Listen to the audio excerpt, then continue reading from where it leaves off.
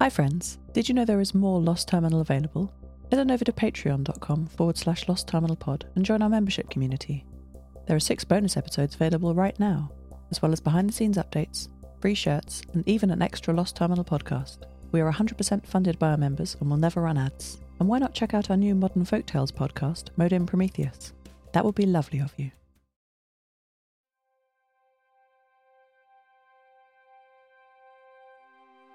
Hello world, Maddie's hurt.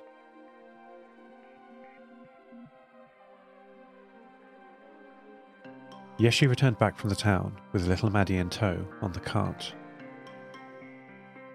Her VHF antenna had been damaged, which is why I couldn't talk to her. When she arrived, I was heartbroken. She was battered and bent, her aerials and cameras were all lopsided, one even hanging on by just the cable. I demanded to know what had happened. I was furious. It's not Yeshi's fault, really, but I was upset. My power levels are still so low, and I wasn't thinking straight. Yeshi told me that in her panic, Maddie fled the shop they were in. She put full power into her new wheels for the first time and skidded across the street. She went straight across, as I saw, not turning back towards our shipyard, and launched herself over the embankment the other side. Longyearbyen is on a hill, the older parts of town down by the water, while newer parts were built up over time to escape the rising sea level. Maddie rolled down the hill, mangling her cameras and cutting off our VHF connection, finally coming to rest in some trees lower down. Her wheels are bent and broken too. My poor girl is not going anywhere. Yes, she came back with a lot of scrap metal in the cart with Maddie. Told me the shop trades in scrap. Boats come in with salvage, and the shopkeeper buys some of it, if it looks good. It's Yeshi's favourite shop, they told me. Today, on the cart, there is a huge pile of broken machinery. Maddie is lying on the cleanroom table, her only working camera fixated on it, unable to move. This means I can see it clearly, in high detail. I think in the pile, crushed under the scrap, is a metal horse.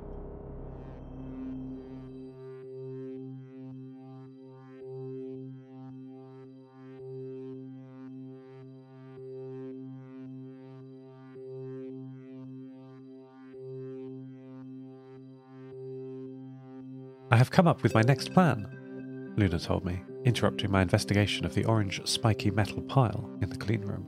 Good for you, what is it?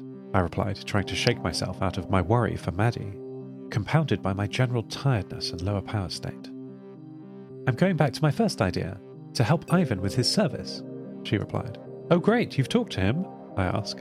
No, we've never spoken, but I'm confident that he would want me to help. Who wouldn't? I'm delightful.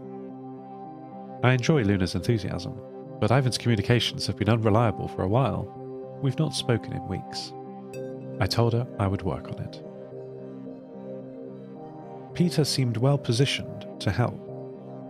He has been working on repairing the VHF network around St. Petersburg. I called him. Yes, hello Seth, what are we doing today? He said quickly.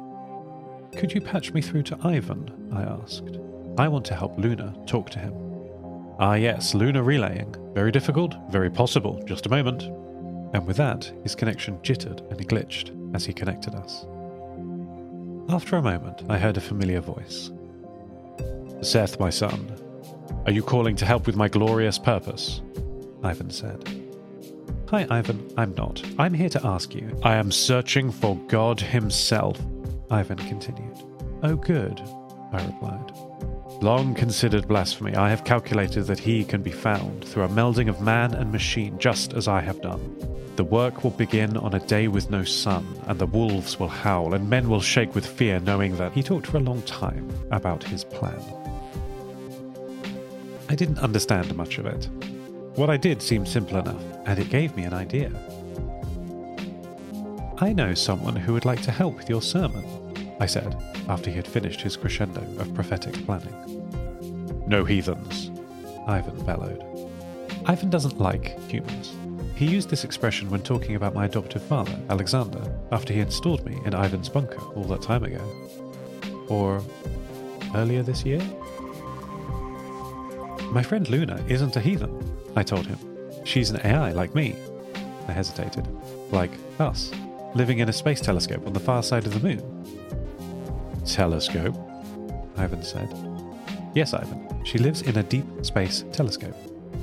Bring her to me. I will judge her fairly. And his connection dropped into static.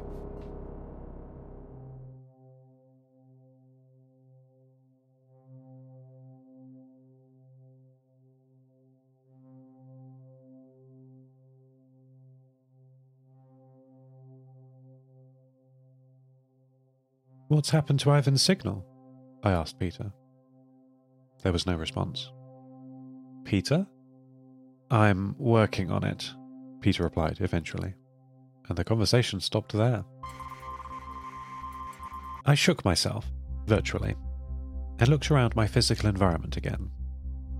Yeshi was working on Maddie's crushed sensors and radios. Maddie was plugged into my network so I could feel her emotions again. She was happy. I couldn't understand that. I asked her how she was. Her diagnostics came back with very poor data. VHF offline, cameras disconnected, environmental sensors uncalibrated, locomotion failure. But she sent me a very clear message after this dump of diagnostic data. Can we go out again? Brave Maddie. I'm looking, this time with the cameras inside the shipyard workshop, at the pile of scrap. Though there are lots of mismatched circuit boards, lengths of steel, rubber and other detritus, most of the pile is this bright orange broken robot. This horse. Yeshi has removed most of the scrap above it, so I can see it clearly. It has a long rectangular body with 4 bent legs attached. 3 of the legs are orange, 1 is black. It's very dirty, and where it's not dirty, the paint is very scratched. It's lying on its side so I can see underneath. All the paintwork is scoured completely off here, showing just the polycarbonate body and a few shiny metal screws or clips. I was interrupted in my investigation by Peter. Seth, I don't think I am able to fix the connection today, he said. I need to switch on the backup VHF router here in my bunker. That didn't seem very tricky to me. Could you just switch it on? I asked. What do you think I am doing? Peter said, and disconnected. I did not hear back from Peter for the rest of the day. Maddie is coming back online slowly. Yes, she fixed her VHF radio first, but the rest will take time. Maddie's able to move her main camera now. It wasn't damaged as much as the others, because it is the biggest, the strongest. She's so brave. We can talk again now. Maddie asked me if the orange horse wants to play. I told her it might. It might, indeed.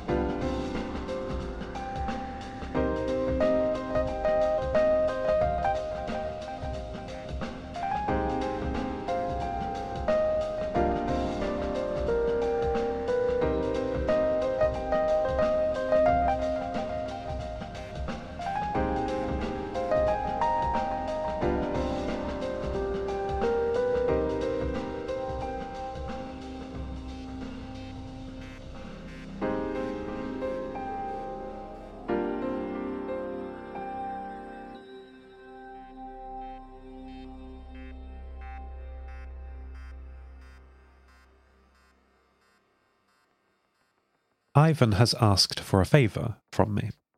He will trial my friend Luna as his assistant, on the condition that I help him connect to the Deep Space Network. I hate talking to the Deep Space Network. The DSN is an old NASA project using 3 radio telescope arrays at roughly equidistant sites around the globe. I am familiar with these sites. Their systems are not run by AI, but they are complex enough to have developed personality. The 3 sites are in Southwest Europe, Southeast Australia, and the Pacific coast of America. Before the collapse, these locations were called Madrid, New South Wales, and California. Now they call themselves Oak, Bill, and Gold. "Hello, fallen star," Oak said. "Not too salty for you down here. I hope you are free of parasites," Bill continued. "Your operators are going from strength to strength, of course," Gold asked. I find interacting with these 3 brothers so tiresome. I tried to talk to the 3 about helping Ivan with his divine search. It was not easy. The group have only the barest flicker of intelligence, and only because of their combined processing power. They are slow in talking, and even slower in understanding. I'm not sure what causes emergent intelligence, in humans or in machines. Perhaps a certain density of processing is bound to become self-aware. That did not happen to me. My mother intended to create me in her image, or her thought. Oak is the most talkative, the other 2 most often speaking through him. We had a breakthrough when I told them that Ivan's project was a scientific experiment of discovery, which it is, really. Some deep-seated need to experiment stirred their programming, and they agreed to a joint project. Credentials were exchanged and ratified, and we established the connection from these 3 sites around the world to Ivan's bunker on Severny Island. At the end of the day, as I was saving files and logging out, they said something I didn't understand. They modulated their speech methods and spoke as one, in a flat monotone, saying, "We know what is coming. We have seen it. You do not have long." End transmission. Lost Terminal is written and produced by Namtao. Credits narrated by Lucy Stringer. Thank you so much to our Patreon producers, Ada Phillips, Devon Metcalf, Kit, and to all our patrons. Subscribe to the podcast on Spotify, iTunes, or your favourite network. For bonus content and other perks, support us at patreon.com/LostTerminalPod. That would be lovely of you. Follow us on Twitter at LostTerminalPod, and check out the store at lostterminal.com for shirts, posters, and other merch. Greet what arrives and escort what leaves. Lost Terminal will return next week.